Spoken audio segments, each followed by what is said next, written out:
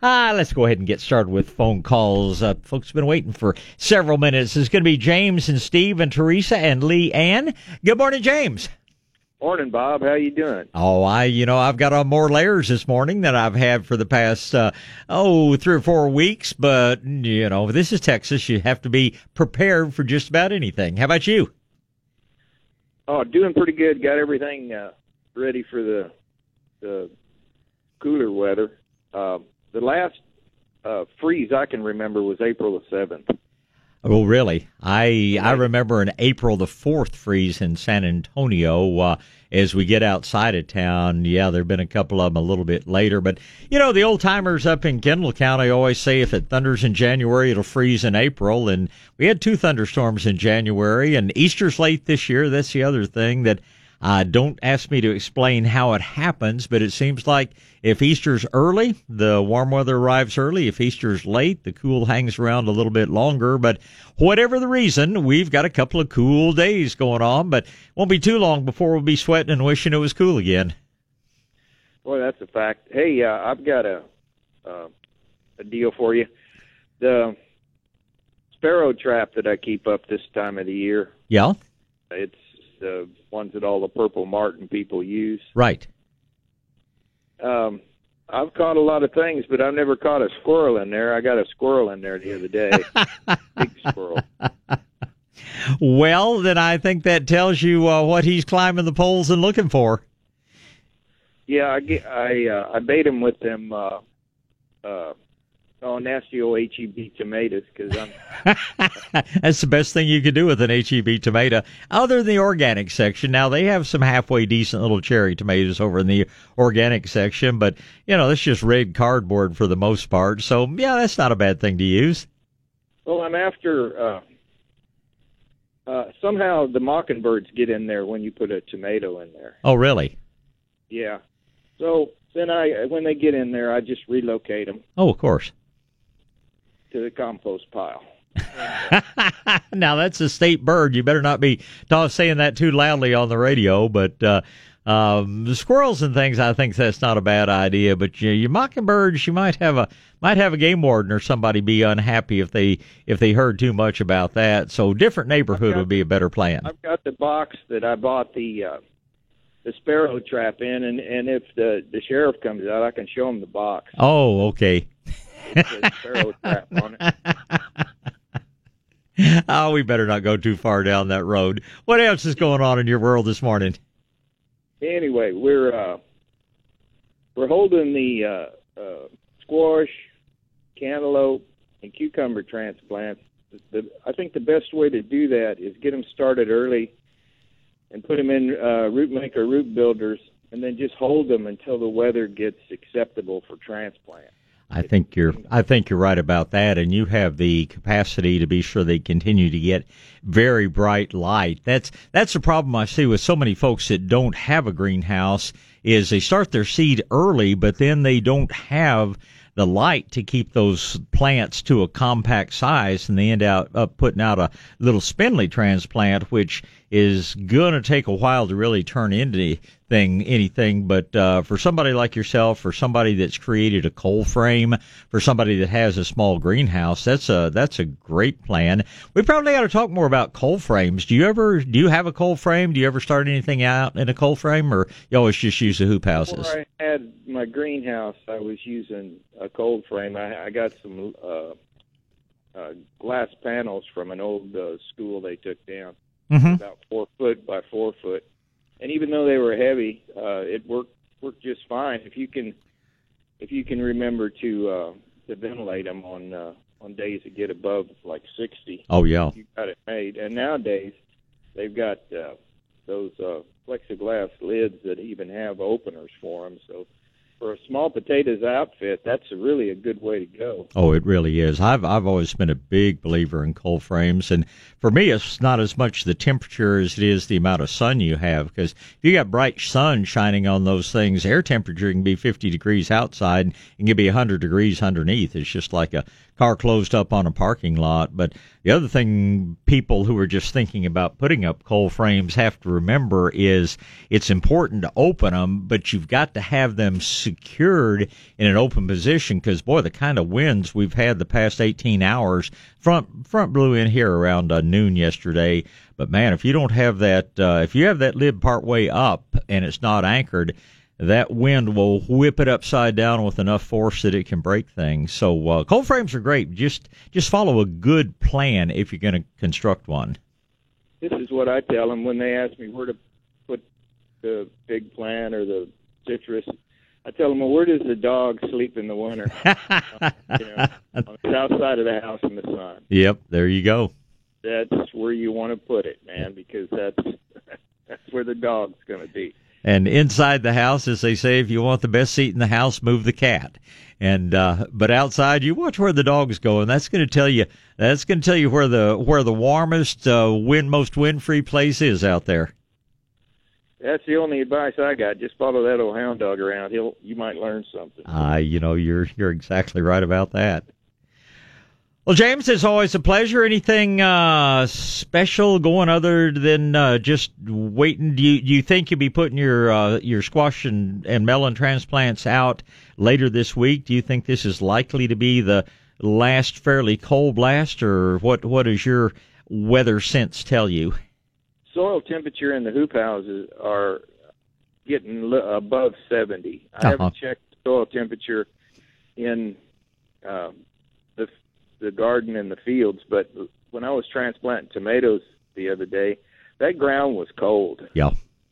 And for squash, cucumbers, melons, I want to try to hold them as long as I can, maybe a week to 10 days into April, and see if it really warms up, because the ground is still cold. Sure. And cold and dry. And so of course, I'm a big believer in putting, as you are, some compost, some fertilizer down, getting that soil ready. But roots aren't going to grow till the soil gets warm. So probably if we get a chance to talk next weekend, hopefully we'll be talking about a significant improvement in those both soil temperatures and air temperatures. Yeah, I've got those.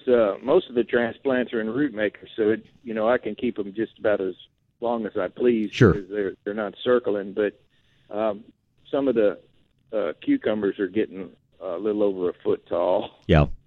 And something that's going to put out tendrils and need something to wrap around, they can be a little bit more of a challenge. Squash plants, you're just going to have to untangle them a little bit. Cucumbers, you're going to have to separate them physically from each other. So yeah, we'll keep our fingers crossed. Those things will grow an inch a day, and so they're a little hard to maintain if we have to do it for too long, and that's what the timing's all about. But variety of cucumbers, what are you growing as far as cucumber varieties these days? Well, I've pretty much stuck on that Sweet Success, man. Yeah. They grow like trees in those root maker starters, and yeah. I'm really having good luck with the transplants. So that's the one I like. Yeah.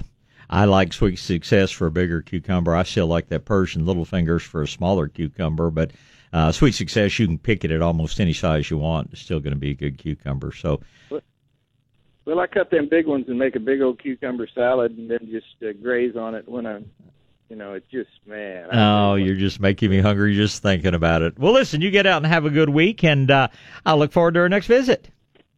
Thanks, Bob. Thank you, sir. James, of course, is our resident professional gardener, you might say, and always glad to learn what's going on in his garden. What's going on in Steve's garden this morning? Good morning. Morning, Bob. Morning. Listen, I want to plant a memorial tree for my sister who just passed this month. And sorry to hear about that. Oh, thank you. I would like something like a tree or a larger shrub that would flower in the springtime at least. So I've got two problems. I live in Spring Branch, so I have very little soil, and I have deer. So,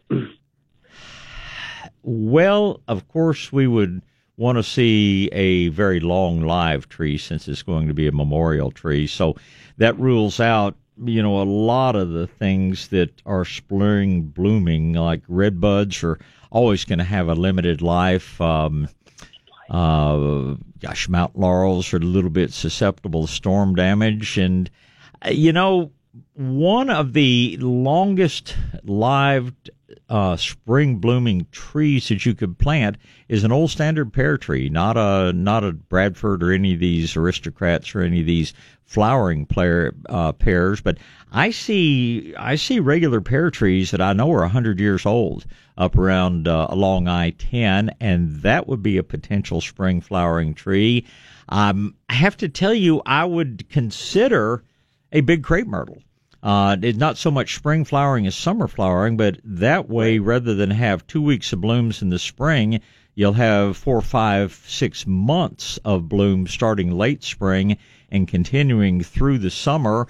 You get a variety like Basham's Party Pink. Even in Spring Branch, it can grow 25, 30 feet tall, so it certainly qualifies for a tree. If you step down to a Red Rocket or a Dynamite or one of those, you're looking at 15 to 20 feet of just glory, all through the summer months.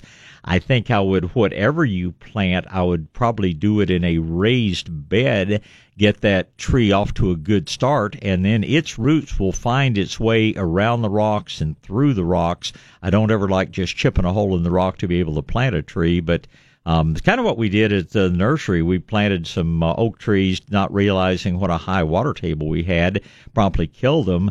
We planted some more in by just setting the root ball on top of the ground and building up a tree well around them, and they have just flourished and tripled or quadrupled in size over the years. So those are the things that come to mind immediately. I will tell you other beautiful flowering trees. Blanco crabapple is a good tree, but not super long lived.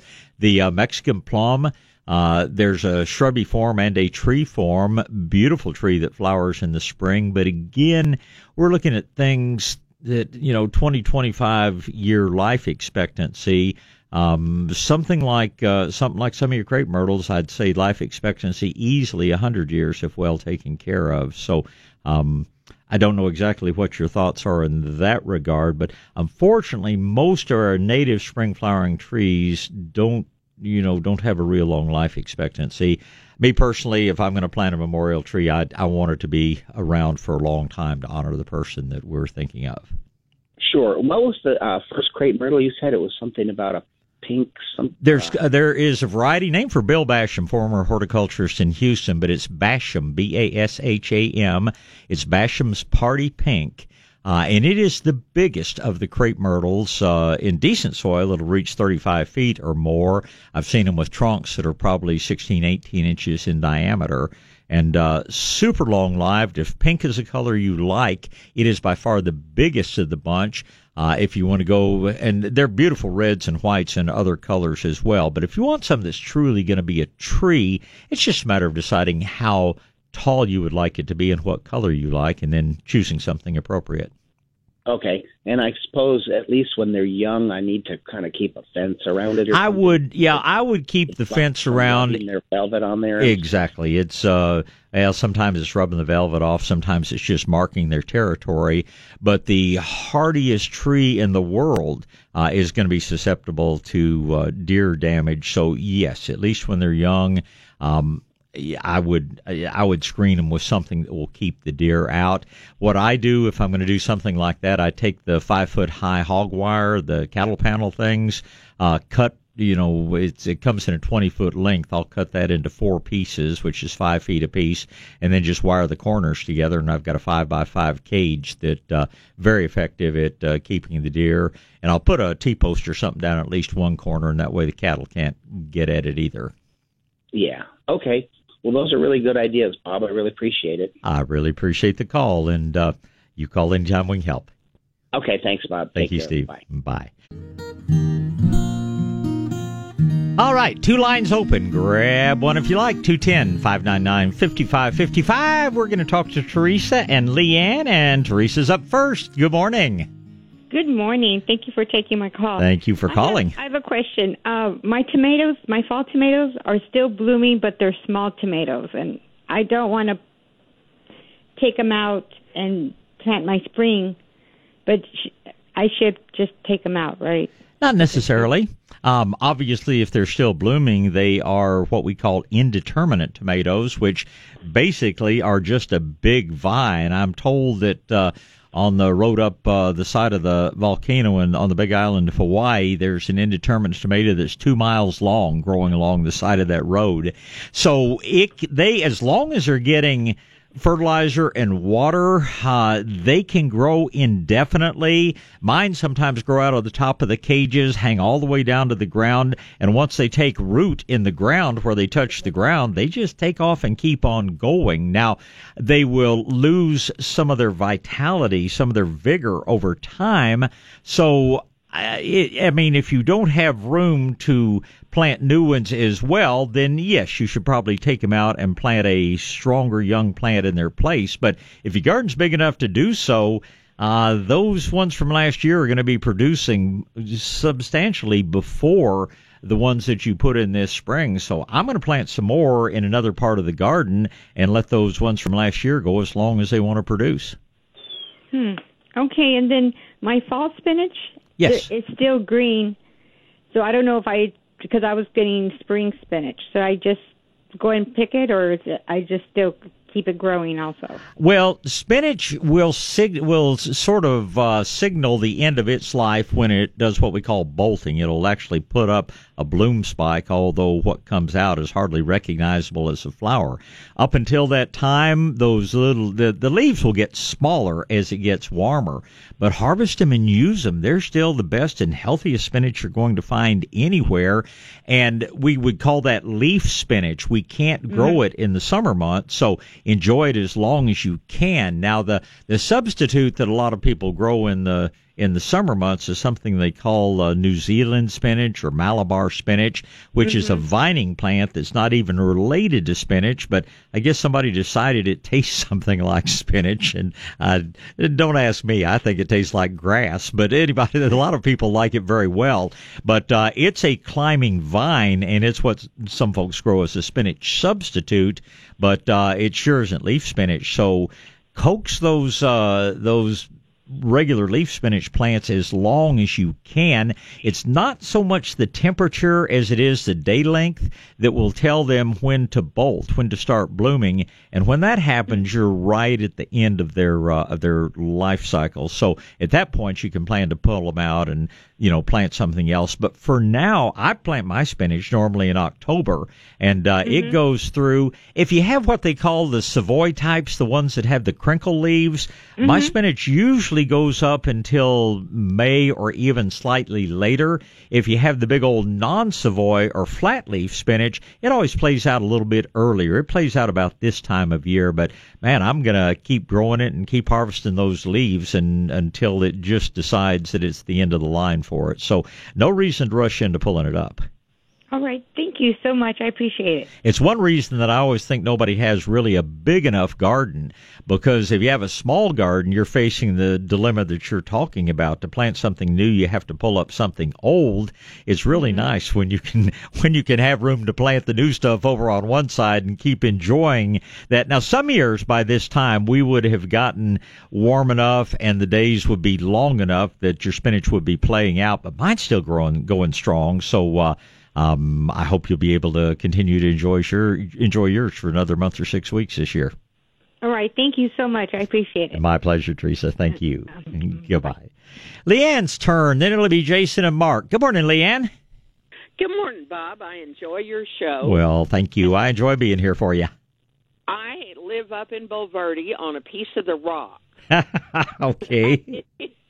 I've been here since '84, and I have hounds, show dogs, and so I don't grow grass. I have a meadow. Okay. Whatever shows up, and like right now, I have about 6 different varieties of wildflowers. And there's one that has come up this year, and I've seen it in some other places up here in the 281 area and the Blanco area. It's a yellow flower. It's about the size of a buttercup. Okay. It's very low to the ground, and it goes to sleep at night. Okay. Do you know what that is, because I have been here for years, and I have never seen this flower before, and I was just interested. It's all over my front lawn. Yeah. And how did it get here? The birds probably brought it in, or the wind blew the seeds in. There are actually, I think, 4 different species. What you're looking at is a primrose. They'll be yellow. 2, at least, the primrose varieties have sort of a black center to them. I want to say, and there's one that is a creamy white. The others are yellow. And I think you'll find that yours is just listed either as square bud primrose or as evening primrose. And they'll go on well into the summer. If you look it up, the botanical name is, I believe, Oenothera, Oenothera, or something like that. And common name of yours, like I say, is either going to be Missouri primrose, evening primrose, or square bud primrose. But that's what you're looking at. You'll probably have them from now on. There are absolutely no negatives to them. They don't stand up to a lawnmower very well because the bulk of the plant body stands up a little above the ground, and you're sacrificing some evening beauty if you mow them off. But I'm seeing more this year than I have seen in several years in some of my pastures and in the small yard around my house as well as my big outer yard. So look at primrose. I bet you that's what you're looking at. These things are the size of a silver dollar. The blooms are just slightly smaller. Yes. Yeah, you're looking at evening primrose. I have my front yard, which doesn't have many trees. I usually wait until the flowers go to seed, and so I have those little, I don't know what they're called. They look like little daisies, but it's just fascinating to me. I enjoy looking at them, and the dogs have their paths, and so I'm not going to water grass. I don't do that. These wildflowers and the primrose, thank you so much, because I hadn't seen them before, and I did something, and my mom's been gone a while, but she was 90, and we had a farm out in Gonzales County, and on the property, we took some of the flowers from the Indian paintbrushes. Right. And we put them up on the road in front of my house, and so this year I have quite a few that have I put these out here like, I don't know, 10, 15 years ago.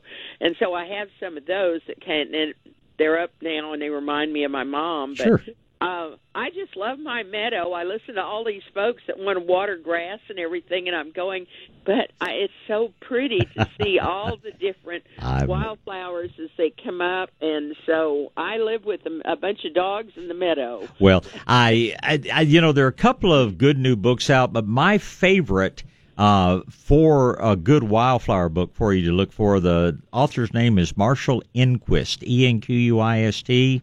And I believe his book is Wildflowers of the Texas Hill Country. It's well illustrated. It has enough description in there to be useful.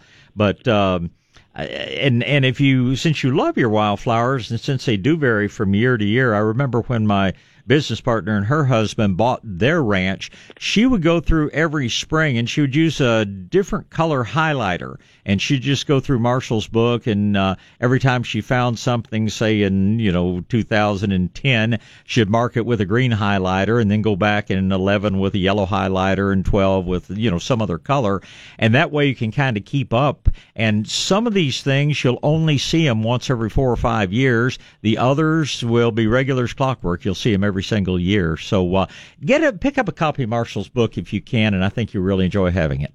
Now, let me ask you a question about the bluebonnet. Okay. And again, this is bad soil. If I just throw out bluebonnet seeds, am I going to lose them to the birds and things? No. I need to. No. The birds do not really seem to go after the bluebonnet seed. And remember, if you're going to plant seed, get seed for the Texas Hill Country bluebonnet, because there are 5 or 6 different species of bluebonnet, and you get these Texas ones, which is what unfortunately a lot of people that don't know better sell, and then they do poorly here. And there's a different one in the Big Bend area, just all across the state. But if you're going to buy more seed, I recommend Wild Seed Farms up in Fredericksburg for what you would get. But the bluebonnets are hard seed, and Mother Nature does this because she doesn't want them all to come up the same year, because there'll be, unfortunately, plenty of years Mother Nature drops the seed in June usually, and if we have a wet summer, the seed sprouts and starts to grow, and then we have a dry fall and everything dies. And so if you throw out 100 seeds, probably only 30 of them are going to germinate and grow next year. The others can wait several years before they sprout and grow because of that hard seed coat. So you're not going to lose them to the animals, but neither are you going to have necessarily a huge number of bluebonnets just because you put the seed out from one crop to the next. Really fresh seed, higher percentage of it will germinate, but that's not what nature intended. Nature intended for these things to be able to endure a multi-year drought, to enjoy a fire or endure a fire burning across the property. So it's one of the reasons it was a very good choice for our Texas State flower. Thank you for that advice. That will be wonderful, because I just enjoy looking at these, and I have, because I'm like I said, I'm not, the water's too expensive here, Sure. number one.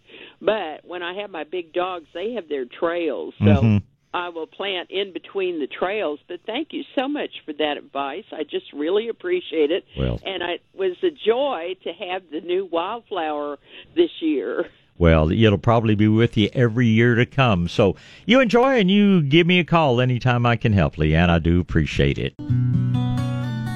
All right, let's get back to gardening. Straight back to the phone lines. Can be Jason, Mark, Kathy, and Roger. Jason's first. Good morning. Good morning, Bob. Morning, sir. I just had how you doing? You doing okay? Absolutely.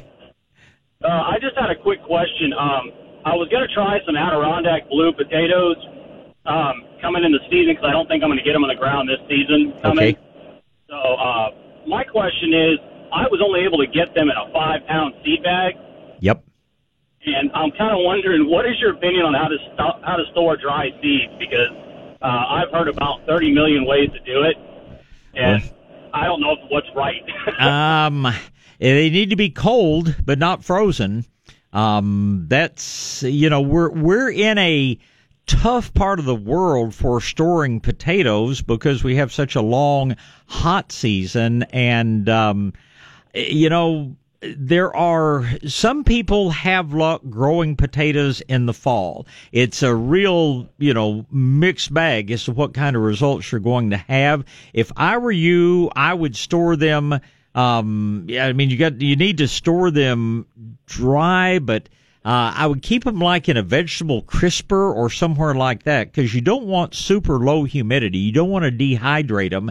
And I would plant at least a portion of them, probably in about September or October, just so that, because I'm not sure they're going to last all the way till next February, which is when we traditionally plant potatoes. If you plant a fall crop, you will be getting some of your own seed potatoes, as it were. You'll have things to dig in November and December that you can replant in February and grow a real good crop of them, getting them in early to mid-February. It's just awful late to think about planting them now, because they're most likely they're going to flower and die before they really have enough time to make a decent potato. April's just, if you're just really pushing your luck to try to grow them this late. I ordered them and I got them shipped because they were back ordered, and I'm like, well, I'm not going to get them on the ground right now. It's not feasible. Yeah. So I'm thinking next fall, and I'm wanting to. That was my question, which you just answered, was how to store those things. Yeah. Hopefully to get them viable to next season, because I don't want to run into that problem next season with waiting until April to do them again. Well, I'd store them in a paper bag, not a plastic bag. I would put them in an area. Ideal storage temperature would probably be 38, 39 degrees. I don't think it hurts to to put a little thermometer in your refrigerator. I just put a new small refrigerator for, shall we say, adult beverages in my new greenhouse and put some bottles of water in there. And I went and got one out for the first time last night. I've only had it there for about a week, and it was, full of ice crystals. So you want to be certain that you're not freezing those potatoes, because that's the way they used to before the days of using a chemical for everything. The way they prepared potatoes to be sold in stores so they wouldn't be sprouting in the bins is that they would flash freeze them, which destroyed the growing eyes. And that's still, to me, the way that organic people should be. If they're going to try to store potatoes for eating for a long period of time, that's how you keep them from sprouting in the pantry, which will certainly happen otherwise. But so anyway, store them. I would store them in a paper bag. I would keep them in that 39 to 45 degree range and plant them as soon as the weather's right in the fall, or at least plant some of them. You might try holding a few of them over till February, but with 5 pounds, you've got enough to play with. Okay, and would you say that would generally just go across for storing most seeds? No, I would not, because if we're going to get into an encyclopedia, I'll buy a book. I'm not going to make you go over that. No. Here's the thing about seed. The seed, we're going to put it in a paper bag, but then we're going to seal that up in a glass jar. You look at my refrigerator, I've got mason jars full of seed. I've got more seed than I've got food in my refrigerator. But we do not want the seed to dehydrate. So for storing seed, temperature is pretty much the same, but we're going to put that package that the seed is in inside of a jar that we seal up. We're not going to do that with our potatoes. I got you. Okay. Well, great, Bob. That really helps me out and answers a few questions, so I appreciate it. My pleasure to be here for you. Get out and have a good Sunday, and let me talk to Mark. What's going on, Mark? Good morning, Bob. Good morning, sir. Well, I'm glad I didn't put my tomatoes in already. You and me both. Mine are just sitting there in the corner of the greenhouse looking very happy. And the way that wind's blowing, man, if they listen to that wind all night, they should be very happy they're still sitting in the greenhouse. Yeah. Monday night's supposed to, I think the wind's going to stop and get clear, and it may be 25 or something. So yeah, you're going to have a chilly night in Fredericksburg. I'm going to have a chilly night in Bernie, but would not be surprised to see frost. But at this point, they're not predicting freezing weather. The lowest I've seen, depending on the forecaster, is 34 to 36. But you're 10 degrees colder, which means could be problems. Yeah. If it gets clear and calm, then So I got a couple things. Are you familiar with Mycostop? It's a biofungicide. It's Streptomyces strain K61. I'm familiar with the Streptomyces materials. I'm not necessarily sure of that strain. It's probably related to something. The actinovate is the inoculant that we use to produce an antifungal something in the soil. What are you thinking of using this for?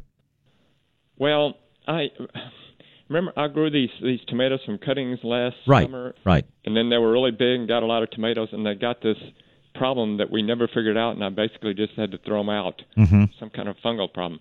So I started on my new seeds, and they basically look like they started having the same problem, and I'm not quite sure what it is. Okay.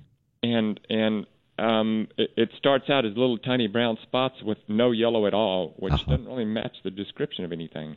Right. Anyway, so I was going to try this stuff just as a... Have you tried using the whole ground cornmeal? Yes. Okay, and that hasn't stopped it? And actually, let me mention that. I think I may have found what's causing it. Basically, the big tomatoes and these little ones, I water them by soaking them in a big tub of water. Uh-huh. And the water had not been changed basically ever. I just keep adding water. Oh, yeah, and that's a great way to spread problems around. Yeah. The leaves were hitting the water a little bit. So well, even without that, fungi reproduce through spores, which float through the air by the billions. And unless that container is covered and really sealed, golly, you need to be flushing that out and and changing that water with some regularity. That's That's how a lot of commercial growers have tried to do things. And then if you get disease in one plant, you've got disease everywhere. So it's I mean, we don't have that problem in sealed rainwater tanks and things like that. But man, where you're re-irrigating with the same water, nobody commercially does that. I didn't realize that would be a problem. Right. So, although I think I finally, my seedlings are 6 to 8 inches. I basically cut off all the leaves that had this on it. Mm-hmm. So some of them, it was over half the leaves. Okay. And knock on wood, it's been like a week, and it looks like it's not progressing. Okay. But, Here's another thing I would do, Mark. I'd spray with liquid garlic. Okay. Dr. Elaine Ingham taught us that the way that garlic works, it's not really fungicidal, but it stimulates so many beneficial fungi, and as she put it, there are only so many sites on a leaf that fungus can get established. And if you have filled all of those sites on the leaf with beneficial fungi, then there's no place for the bad guys to get a foothold. And so I would be using a fairly dilute garlic spray like once a week on those seedlings, strictly as a preventative. And, and this sounds like it's a foliar issue. It's not a root issue. So that's going to be one thing. The other thing, of course, is be sure that those leaves are dry at night, because the most common way that it is spread, is through spores floating through the air. The other thing that will help a great deal, principally because it keeps the leaves dry, is have some air movement going on. I mean, have a little fan, not something that creates a wind, but have something that stirs the air constantly around your little seedlings. In a greenhouse, we do what we call HAF, horizontal airflow fans, but that's going to reduce disease issues immensely as well. Okay. And one thing, and I also started, I'm carrying them in and out a lot. Mm-hmm. And I started leaving them under the grow lights more where it's dry and warmer. Sure. And that may have helped. But I'd have a little fan, little pedestal fan, or whatever you call those little kind of personal size fans. Right. I'd have something blowing not necessarily directly on the plants, but stirring the air around the plants. I think that's going to make a big difference in the health of your plants. Okay. Now I got this streptomyces thing. Is that safe if I just want to try that? Absolutely. Okay. Absolutely. It's sort of a in effect, like I say, I don't know that strain. I'd have to look that strain up and study it. But it is a natural control. So if it were me, I'd probably use it on half the plants and not on the others, just to judge how effective it is. Right.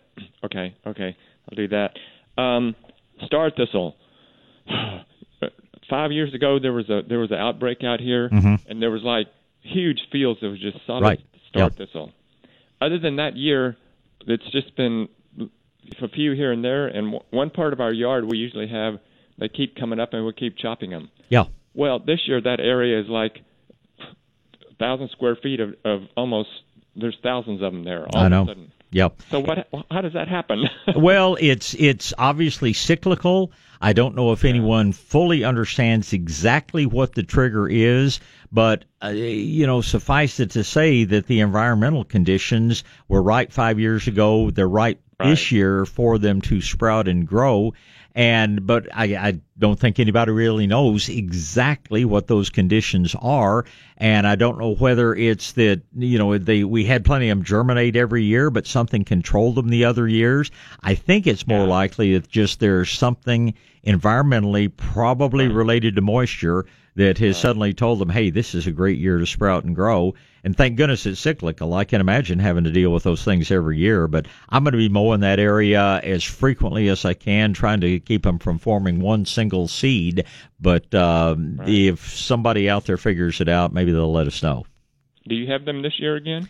I haven't seen them yet, but I haven't. We're into spring season in the nursery business, so I'm not walking my property as frequently as I would otherwise. I will say I was up cutting some mesquite this week up on my dam where I've had them appear before, and I did not see them, but I wasn't looking for them. I've got more clearing to do this week, and so I will take a closer look when I'm up there. getting ready for my dam inspection, as we call it, which happens once a year since it's a flood control structure. And I just try to be sure there's absolutely nothing woody or brushy growing. But I did not see any of the multi-star thistle coming up yet. But I'll sure check it out. And so that little prickly head, is that one seed, or is there a lot of seeds inside? There's seeds inside of that, and they also make additional seed at the base of the plant. Right. So. Right. Yeah. Okay. Yeah, I've been chopping a lot. Yes, sir. Well, it's good exercise. Yeah. Okay. The peach forecast, we had that really cold and it knocked out most of ours, but the growers are saying because we had such good moisture, they're still expecting something around a 75% crop or something like that. It's news to my ears, good news to my ears. Right. I'll hope that happens. Mark, it's always a pleasure. All right, let's get started with Kathy. If we have to hold through the news, Kathy, I'll sure do that. But how can I help you today? Okay, I recently received a raised bed table. Okay. And it has the liner and everything with it. However, when I went into the internet to check on raised beds, the first thing I thought of was that I'd like to waterproof it to make it last as long as it could. Okay. And I wanted to know, I found one particular product is called Gardner's Penetrating Waterproof, and it has juniper, and it said that you should use something without VOCs. Yeah, volatile organic compounds. So I was wondering, I live out here between, near Schulenburg, out in the country, halfway between San Antonio and Austin, and the local places around here that I know of don't have anything like that or any other that I can find. And I wondered, what was your suggestion? And what is the table made from? What kind of wood? That I don't know. I was thinking about that, and I was going to call the manufacturer and find out. Okay. It's untreated, that's for sure. My general suggestion is an epoxy-based paint. Those are going to be low. I doubt if they have any, but if they have any VOCs, it will be very, very low in that. And, of course, the thing we're trying to do is keep moisture from really getting into the wood proper. And there are various sealants. The problem is that most of them don't last real long. There are various, and so many of them do contain the things you want to get away from, which they call VOCs or volatile organic compounds. Even if you have some of those, in all honesty, they are, as the name says, they are volatile. They turn to a gas and go away. But there are some good epoxy-type paints. They're the things that we recommend when people have, say, play equipment and things like that that's made out of treated lumber, and we certainly don't want our kids or ourselves coming into a lot of contact with treated lumber. So this is the type of paint that we use to seal up the wood. If it were me, I would be painting pretty much all of the wood surfaces that are going to be exposed to soil, where there's going to be moist soil there. And then where you have a seam along the edge, along the ends, along the bottom, after I have painted with something like that, I'm going to probably go back in with some sort of a silicone sealant and put a bead of that along where the two pieces of wood come together, just to, reduce the chance that you're going to have a place where rot is likely to start. Now, I have to qualify all this by telling you that if you ever do this again, don't buy it. They probably be a little bit more expensive, but you could use a product like Trex, which is a synthetic wood made with wood fiber and plastics, which will never rot. There are, and I think it's going to be more widely available in the future, things like this super kill-dried EcoVantage wood that they've had in ground contact for 30 years with no rotting.